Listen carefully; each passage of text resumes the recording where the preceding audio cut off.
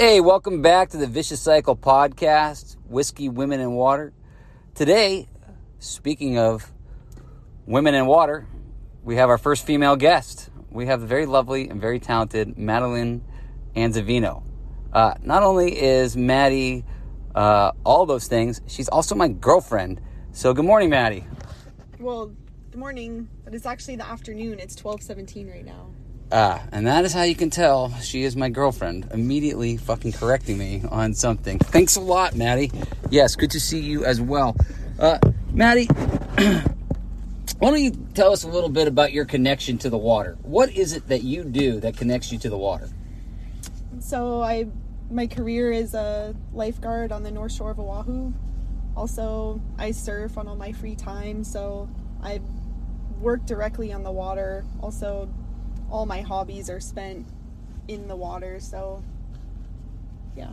So that's your connection to the water? Yes. Now, you would think I would immediately ask you questions pertaining to being a lifeguard or being a big wave surfer. But instead, I'm going to hit you with a side shot here and ask you, what is it like being the girlfriend of a fisherman?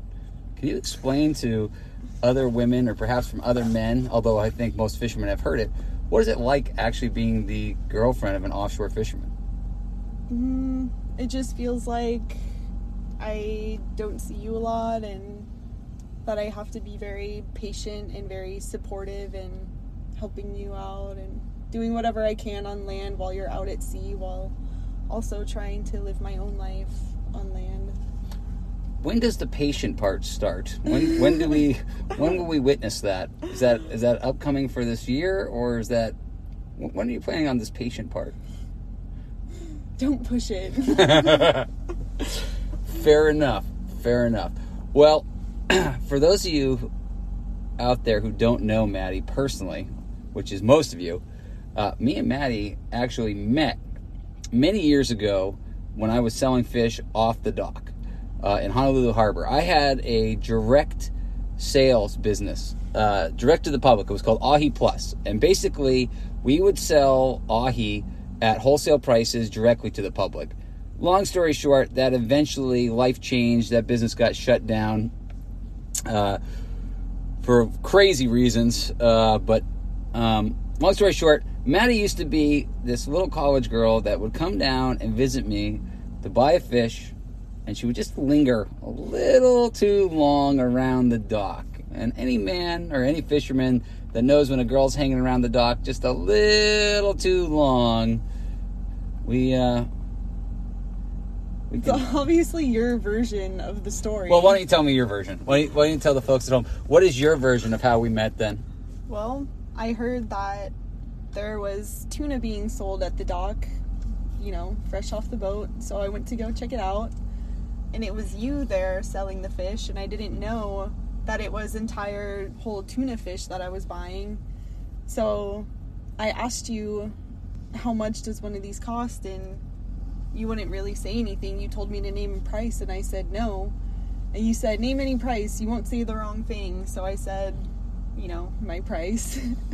And you dug into your cooler on the boat, and you handed me a fish for almost nothing. And it's only polite for a woman to stick around and laugh at your jokes, pretend like they're funny, make you feel good for just basically handing over one of your fish. I feel that this story has a lot of holes in it. This sounds awful suspicious.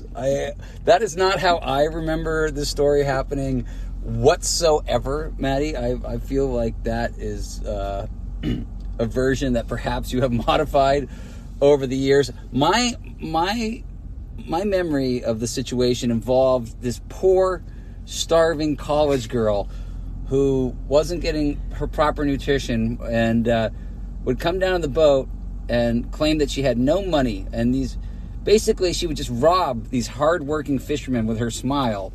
And it turned out that she had plenty of money, but she just decided to fucking hustle us. So my version of the story is nothing like that. So I'm going to have to put an asterisk on her story. I would say listen carefully to what she says, but also there might be some fact checking that needs to happen on this conversation, because I'm not sure that that's exactly how it all worked out. But anyways, I do remember Maddie was a marine biology student. And what was the helpful advice that I had told you about that degree? You asked me what fast food chain I planned to work at. What fast food chain did you end up working at with your marine biology degree anyways? No fast food chain. I don't work at one. Well, I'll have to say you definitely excelled past all my expectations with that degree. I'm not going to lie. So I can accept when I've been wrong, and so total accountability, that was my fault. I thought she would take that marine biology degree and do absolutely nothing with it. But it looks like you have proven me wrong because you are surrounded by the water every day. So for the people at home that don't know, how does one become a lifeguard? So you have to go to tryouts, and it's a performance exam. So you have to be able to do a 1,000-yard run followed by a 1,000-yard swim in under 25 minutes, and then you have a 400-yard paddle, which you have to do in under 4 minutes, and then you have a 100-yard run, swim, run. So basically a sprint, and you have to do that under 3 minutes. So you have a performance test, and once you pass all that, you have to do a background check and also You were able to pass that? Yes. Huh. And also a medical exam, so a drug test. You were able to pass that as well? Of course. Amazing. Oh, we're learning a lot of stuff here today. So, you passed the exam. Now, you passed the physical exam. How many people actually pass the physical exam? Does everyone who shows up pass it? No. What would you say the rejection rate is? I would say the rejection rate in the performance exam alone is maybe about 20%. It's Fail out. right, yeah. How many women show up for tryouts? Because I look around on the beaches, and correct me if I'm wrong, I don't see very many female lifeguards in Hawaii. Is that true, or am I wrong on that? No, that's true. We have currently about 250 lifeguards around the island, and only maybe 6 of them are women. So at some tryouts, they're all different, but at some tryouts we have no women that show up. Some tryouts we have a couple show up, and you know, it kind of depends on how many people actually do go to the tryout, because sometimes it's just 20 guys that show up, and this last one we had, you know, over 100 people, and maybe 11 of them were women. Let's say we have someone who's aspiring to be a lifeguard listening. What are the steps they can take to get themselves in a better position to be qualified for the job, but also be appealing to be hired for the job? I would say spend as much time as you can in the water. Become friends with the people in that community. Also train very hard. You're going to want to, you know, actually do the run swim before the tryout. So train hard and spend as much time as you can in the ocean. Today, knowing what you know about the business, what do you wish you had known before you started your career as a lifeguard?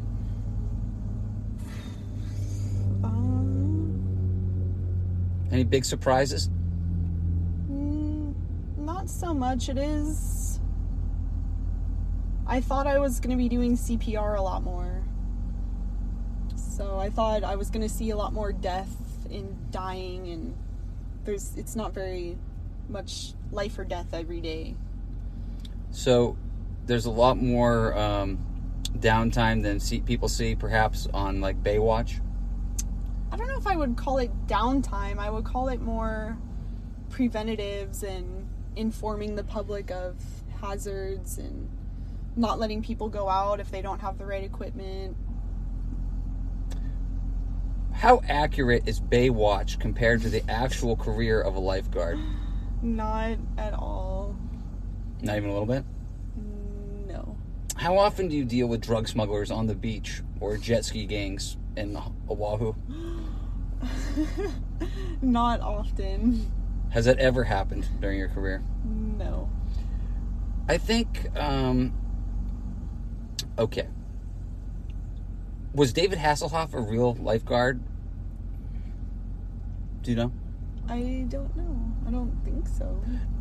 Let's just say he was a real lifeguard. Would he have been the most handsome lifeguard of all time? Or just in the top 3? Maybe in the top 3. Okay. Who would you put in the other top 3? I'm not going there. Would it be someone in Oahu? I'm not going there. Fair enough. Smart girl. Smart girl. Next question. Perhaps, most of the people listening to this podcast are fishermen, so maybe they don't want to necessarily become a lifeguard, but they may want to date one. Any tips for dating a female lifeguard? How would you go about approaching a female lifeguard? I don't know. Well, because you tell me a lot of fail stories, so perhaps you could tell me one that has worked.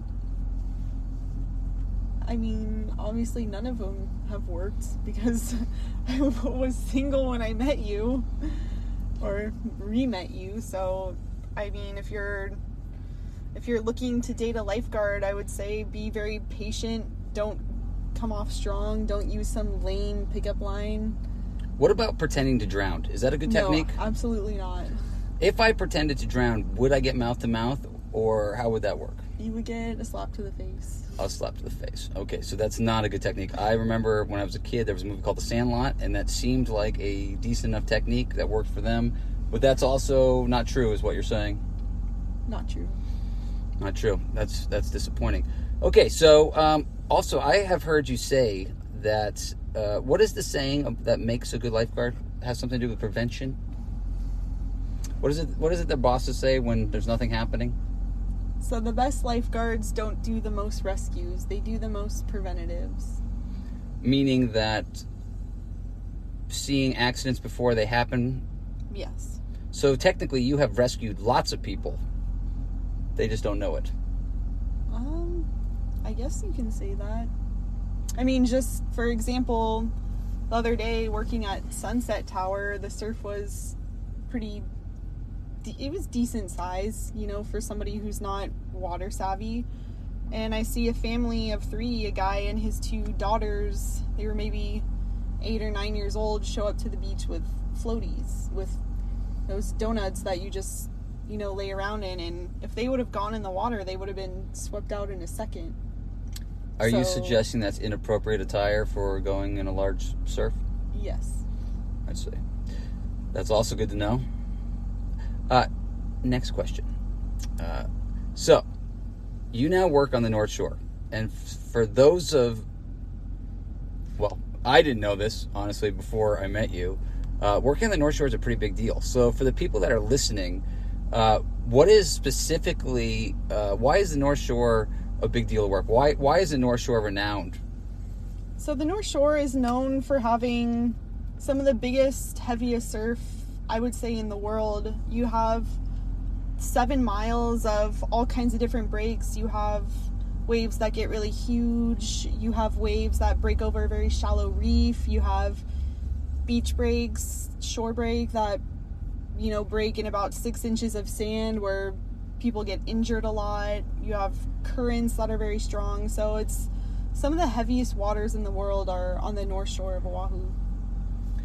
Who were the people that were most influential in getting you to where you wanted to be? I know your dream was to be a North Shore lifeguard, and that dream is now achieved. You're living it. Who were the most influential people in getting to that point? There were a couple people. I would say ever since my high school days, I knew the legend of Eddie Aikau. He was the first lifeguard at Waimea Bay. He's just known for his service and known for his passing. He was lost out at sea, so his story was very intriguing. And being a North Shore lifeguard ever since I was in high school was something that was so amazing and so hard to get to. So there was the whole Eddie Aikau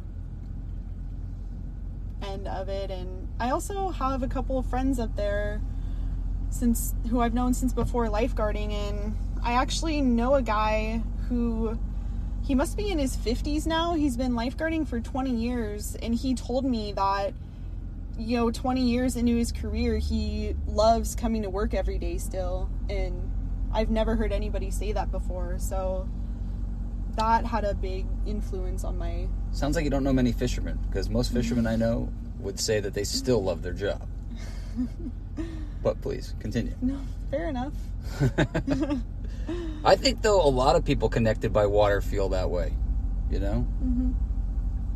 I mean, I think anytime you're doing something that where you're following your passion, I think it makes work go by a lot easier. Not to say that you won't have hard days, but I think when you're doing what you love, it goes by much quicker. Let me ask you something. You're a female lifeguard.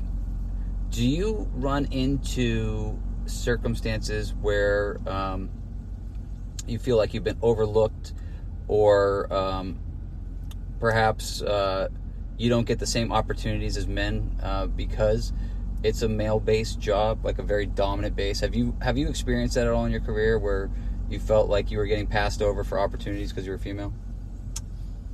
I wouldn't say so much opportunities, but my last couple years of working in town, I definitely did feel that sometimes my ideas or my words weren't taken seriously because I was a female, and just not feeling like I was very part of the group, and it did feel like me being a woman had an effect on the people around me. But I work with a great group of guys, and they're all very supportive, and I've only been on the North Shore for about 2 weeks now, so Congratulations. thank you. So as far as it's been on the North Shore, everybody is very supportive. I don't feel like I'm treated less at all. I feel like I'm just treated equal. I feel like I'm treated like somebody who just transferred up, and I shouldn't be giving any special treatment or anything less, and I feel pretty equal, and that's what I want. Well, that's fantastic. Do you feel that perhaps because of the severity of the situations that the lifeguards get in on the North Shore, that perhaps you have to be more of a cohesive team, and maybe because the likelihood of a rescue is much higher than, say, working like in town or Waikiki, that or the severity of rescue, do you feel like maybe the guys are tighter because of that? That's a possibility. I mean, I don't want to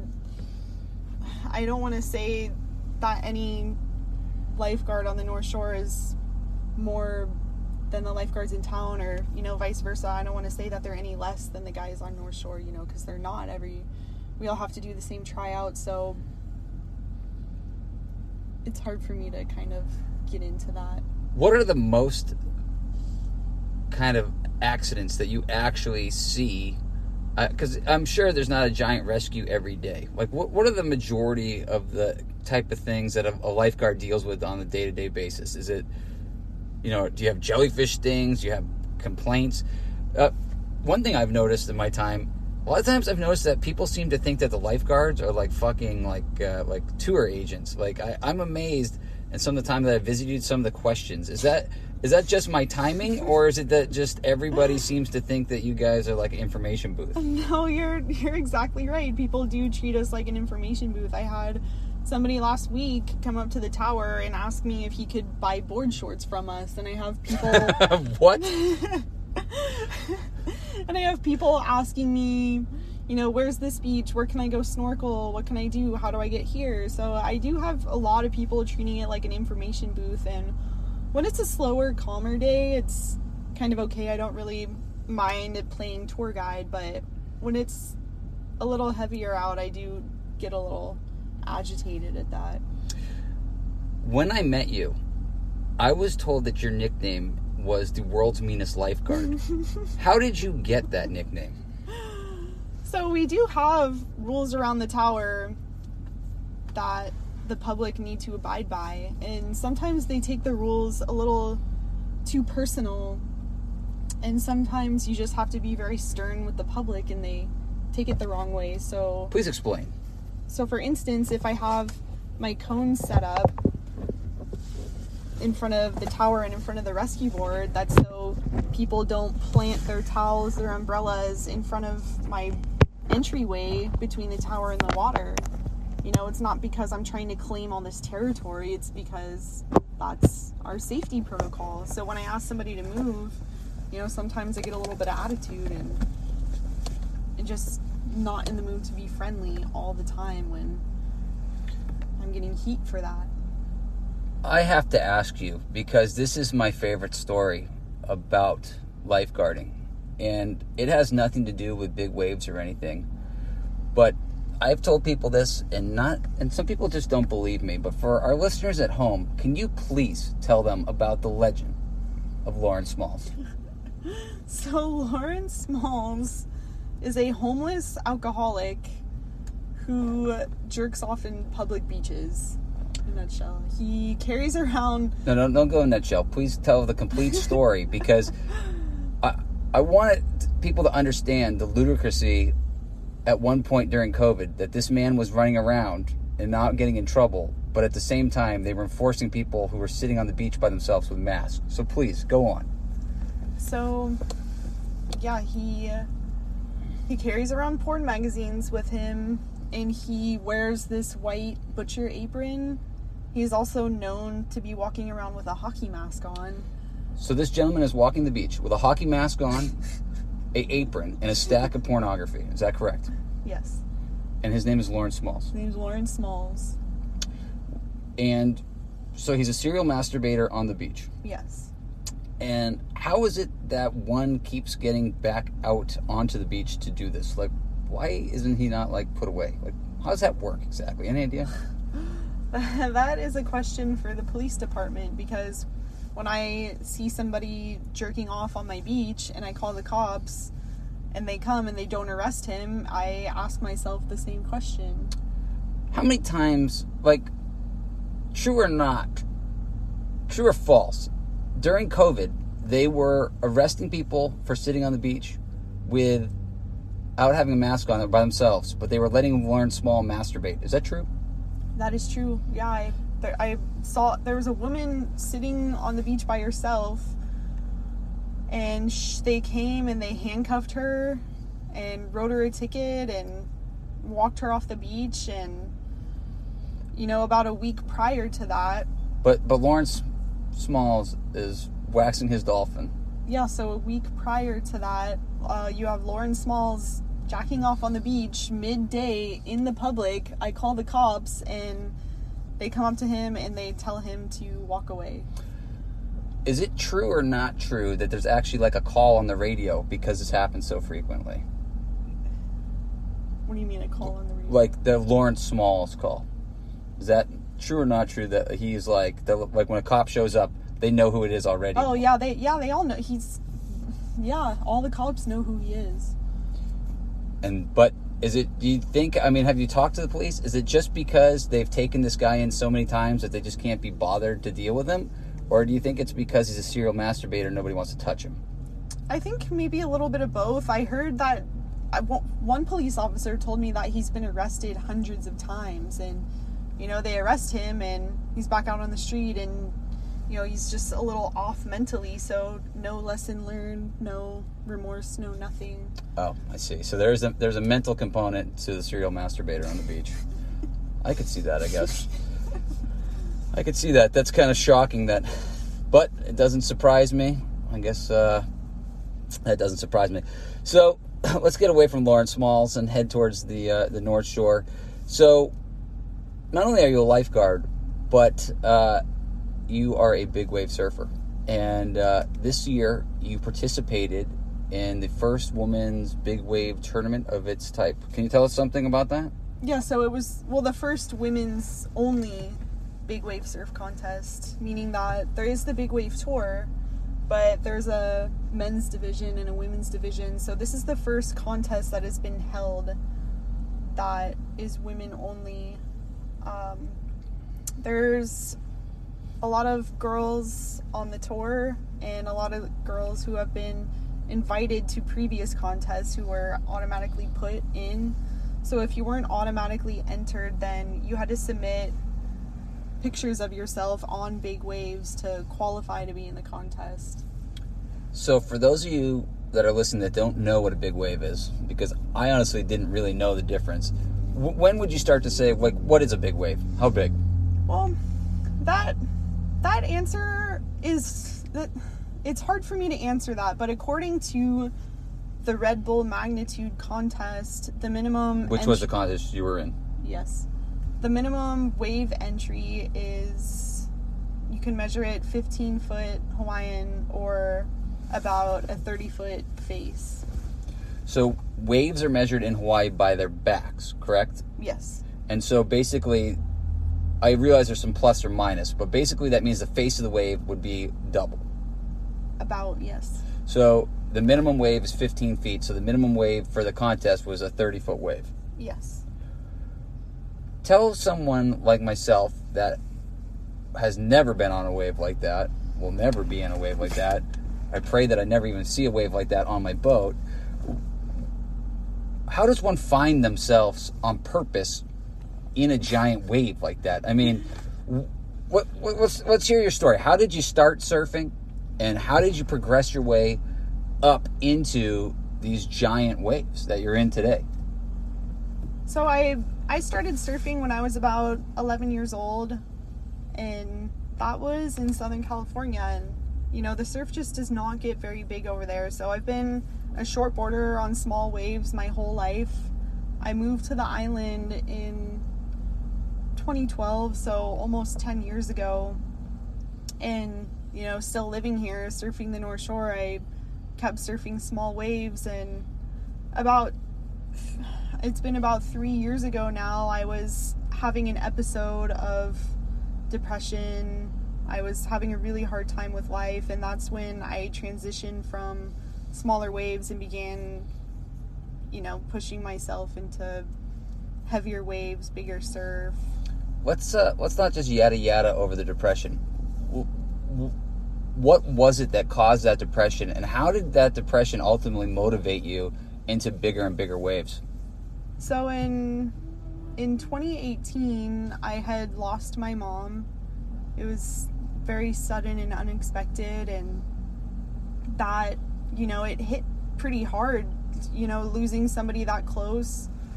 It was like nothing I've ever gone through before. I was very emotional, very sad, angry, just felt lost and broken, and you know, I was really battling. I had suicidal thoughts running through my head, and I just felt, a lot of it I don't know how to explain, but there were some days when I was going through that where the surf was a lot bigger than my comfort zone.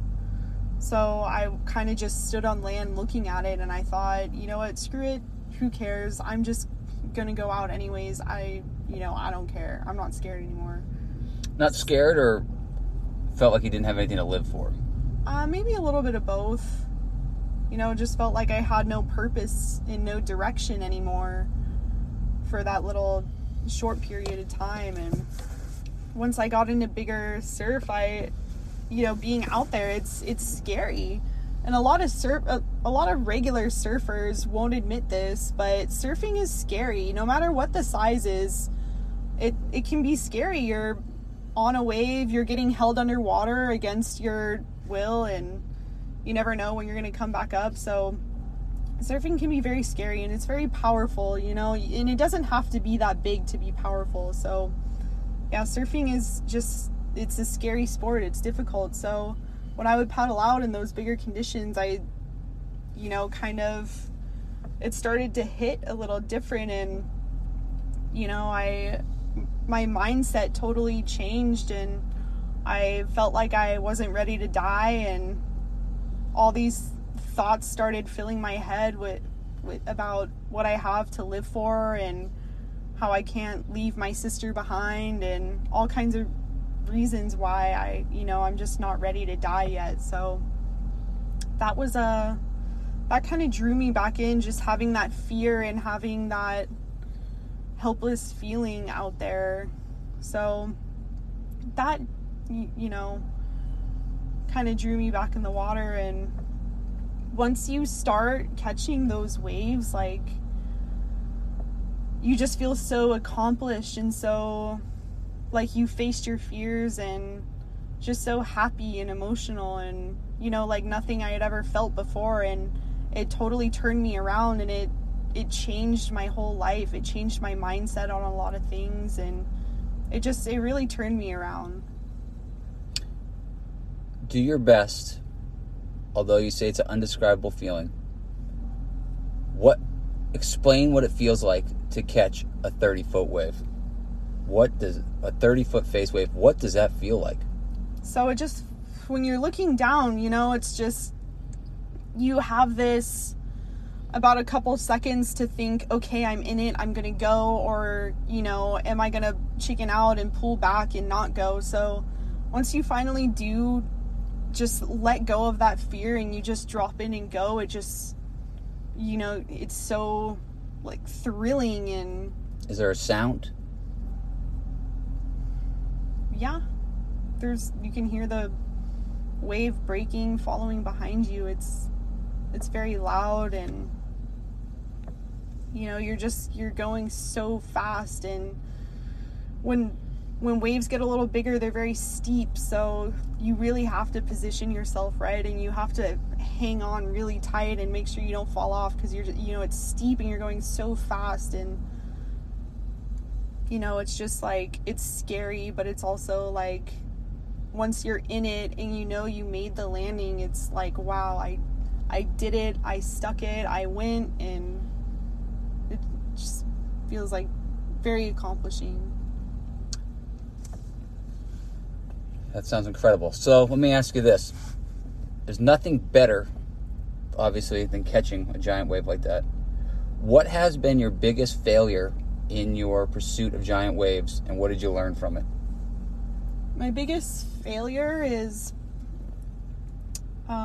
just having some days where I'm so terrified and just struggling, and, you know, just being outright scared and not catching a wave and paddling in. And once I paddle in and get to the beach, and most days I stand there, and when I drive home, I'm just kicking myself and about the fact that I never actually went for one or never actually caught one. And it's a pretty terrible feeling. It just feels like I failed, like I let myself down, and I let a bunch of other people down who have been kind of along this journey with me. And who are some of those other people? Who do you feel like you could have let down?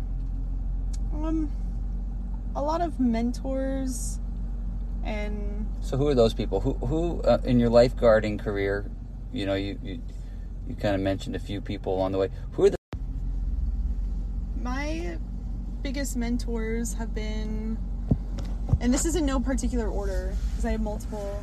Mike Carroll, a friend from surfing, has had a big influence. He's the one who introduced me to everybody on the North Shore, all the gang that I surf with. There's Dean Kagawa. He shaped me a gun for Waimea. And he also has helped a lot with what to do when you're held underwater. He's pointed out lineups, pointed out shallow spots, rocks, what to do. Also, Ian Masterson. He has given me so much information on Waimea Bay. He's pointed out lineups. He's pointed out what to do at certain angles. You know, just so much information. Ian Masterson has been a big help. My sister, you know, and there's so many more people, but those are the top ones I can think of. Also, Alika. Alika actually paddled me out at my first session. Alika who? Alika Annex. Awesome. When you say your sister was a pro surfer, correct? Yeah, she was a pro surfer. She's not competing anymore ever since she started lifeguarding, but she used to compete. She was in NSSA. Where's your sister a lifeguard now? She's an LA County lifeguard. And pretty interesting. So who was a lifeguard first, you or your sister? My sister. Was that also part of what motivated you to become a lifeguard? Yes. Yeah, she actually is the number one person who influenced me on trying out. She became an LA County lifeguard, and while I was still, trying to figure out some stuff, I was home visiting, and she had me come down to the beach while she was working, and we were doing a little run swim, little beach workout with her and her coworkers, and it was just so much fun, and they were all so friendly, and the only thing that was running through my head was that, the only difference between me and them right now is that they're getting paid to do this, and I'm not, so I may as well try out and try to be a lifeguard. So that's when I started to train. Who's a better lifeguard, you or your sister? My sister. Why? Because she's been doing it longer. That doesn't mean she's better. Yes, it does. Why does that make your sister better? Because she's more experienced. She knows what to look for better than I do. Who's a better surfer, you or your sister? My sister. Even on big waves? I don't know. Who's ridden a bigger wave, you or your sister? I don't know. Oh man, you're being shy here. Somebody's listening out here, and I have a question about this myself. So you talked about going from shortboarding inshore, and some people might not know this, but you ride a different board, right? And I heard you refer to Dean shaping you a gun. But for those of us that don't know, how does that work? When you get on these giant waves, what is required? I mean, what kind of equipment is required versus when you're just, starting off? So pretty much how it works is the bigger the wave, the bigger the board you need. So if you're just shortboarding a beach break, I ride about a 5'9", and when I'm surfing Waimea, my boards range from a 9'8" to a 10'4", so pretty big. Doesn't fit in my car. So, as you progress into bigger waves, you needed to get yourself a bigger board. When did that moment happen? And I guess what I'm going at here, I know this already, but you're known for this pink board. What is the story behind this pink board? So my favorite pink board, it was shaped by Al Chapman. So it's a Brewer Chapman. It's an 8.2. I would call it a mini gun, but it has changed my surfing. It's thick, it's big, it's bright pink. It really stands out. And I actually purchased that board, my first gun with my mom's inheritance money.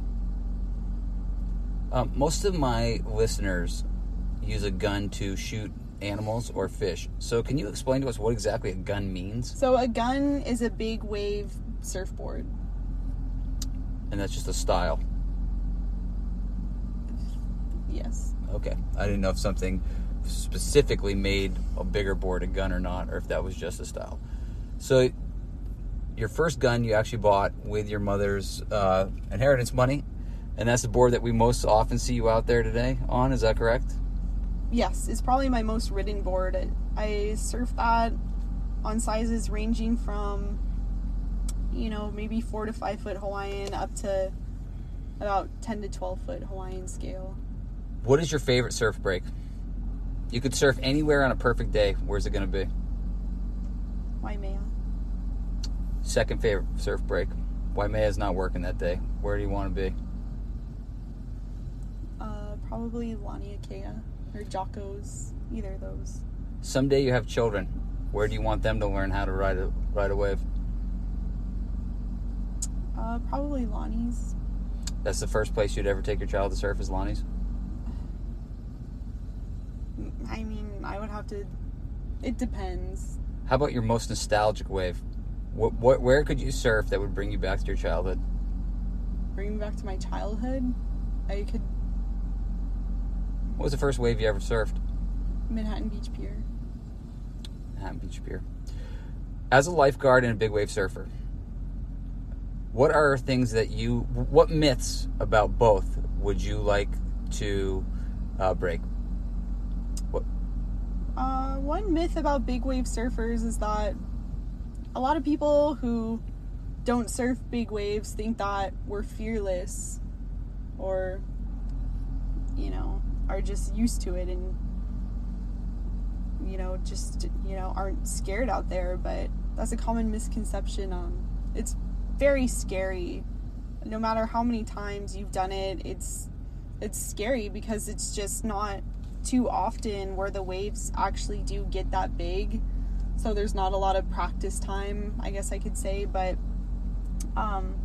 big wave surfers do get scared, And a myth about lifeguards that you would like to dispel? Or is it all true? Because, again, I grew up watching Baywatch. Is that... I don't know, it's hard for me to say. I don't know how people look at lifeguards anymore without... There's no... So everything about lifeguards I've ever heard is true. Like what? What do you think about lifeguards? Well, what do you think? Well, first of all, I didn't really know that there was so many men lifeguards because all the lifeguards, I was actually really opened up to this. I thought from Baywatch there was like one guy that looked like David Hasselhoff and then a bunch of women who worked, to be honest. Mm-hmm. So I'm going to say, honestly, my first experience with lifeguarding, I was pretty disappointed because I thought it was kind of the opposite, of what the reality is. So why are you giving me the death stare right now? You asked me about what I thought. I thought there was more women in it. So I guess I guess we've already dispelled that myth that there aren't actually that many women in lifeguarding. Right. That is very true. So to stay on task with my podcast, I think this is a beautiful story, and my podcast is about water, but we do have to ask, what's the biggest fish you've ever caught? Maybe a 10-inch Nainui. And where was that? That was at Cromwell's. Did you eat it? Yes. How'd you eat it? Poke. Beautiful. I know we had touched on this in the past, but I thought this might be kind of good advice. Now, you used to actually like to go fishing by yourself a lot, right? Yes. And what happened to that? So I found a lot of peace taking my fishing pole right down the street to the beach and, catching fish on my own. I liked being alone. I liked having that peace. And I would have so many guys walking by just trying to strike up a conversation about what I'm doing, what I'm catching. And also some of the things they would say were a little belittling, like acting like I don't know what I'm doing. And if it wasn't that, then I felt like I was getting hit on, or, just a bunch of guys walking by trying to have a conversation when all I want to do is fish in peace by myself. And that got very irritating, so I just stopped going. I just stopped going alone. So that meant I stopped going. I could appreciate that. I mean, a lot of us, we go to fish to escape, and so you hear that, guys? If you see a woman fishing alone, maybe just give her a little bit of extra space and just kind of think about it like why we go.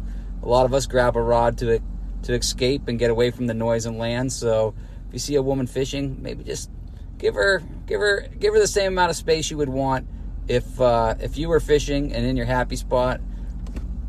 Not everyone is out there because they want to talk to other people. Maddie, I greatly appreciate this conversation. I do want to ask you, if you were in my shoes right now, what is a question that you would ask yourself? What do you think I should ask you that maybe I missed? About any of the subjects? Correct. I don't know. I can't think of any.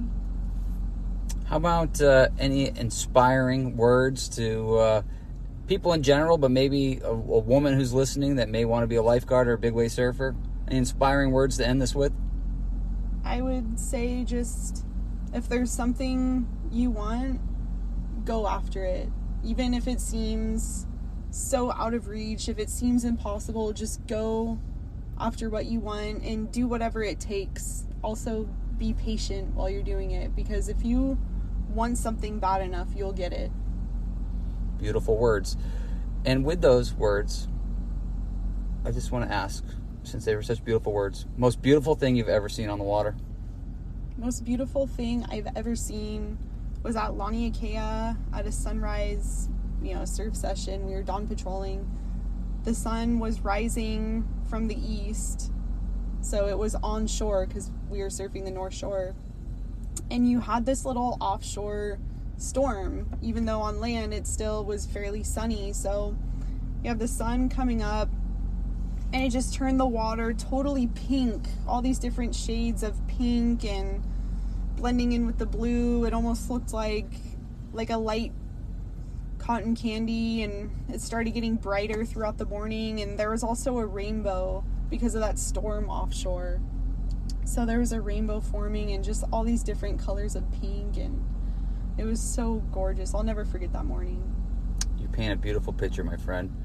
Well, I like to end these things on a high note, and I think that's a great way to do it. Maddie, thank you very much for putting up with my bullshit in general, and thank you very much for coming on this podcast. I think you're a very inspiring young woman and or lady, depending on who you ask.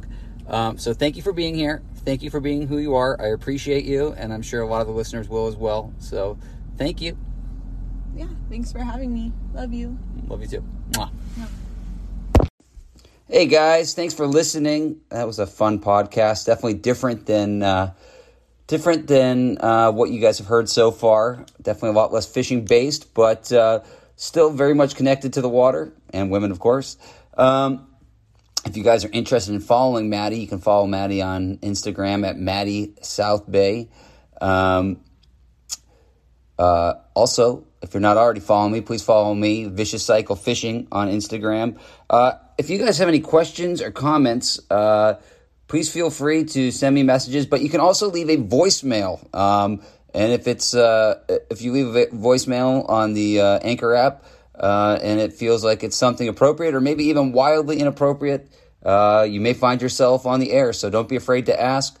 The other thing I really wanted to point out, if you guys are enjoying listening to our content, I was recently on a podcast called Tricks of the Trade, and if you haven't heard that, if you look up Tricks of the Trade, you can listen to me on the other end of the microphone being questioned. So just want to thank all you guys again, and I really appreciate you listening. I've been blown away by the success of this so far. It's just gone above and beyond what I thought would ever happen. And so just thank you so much, and we'll just continue to keep on talking to people and discussing life on the ocean and those that surround it. So thank you very much. Have a beautiful day. Aloha.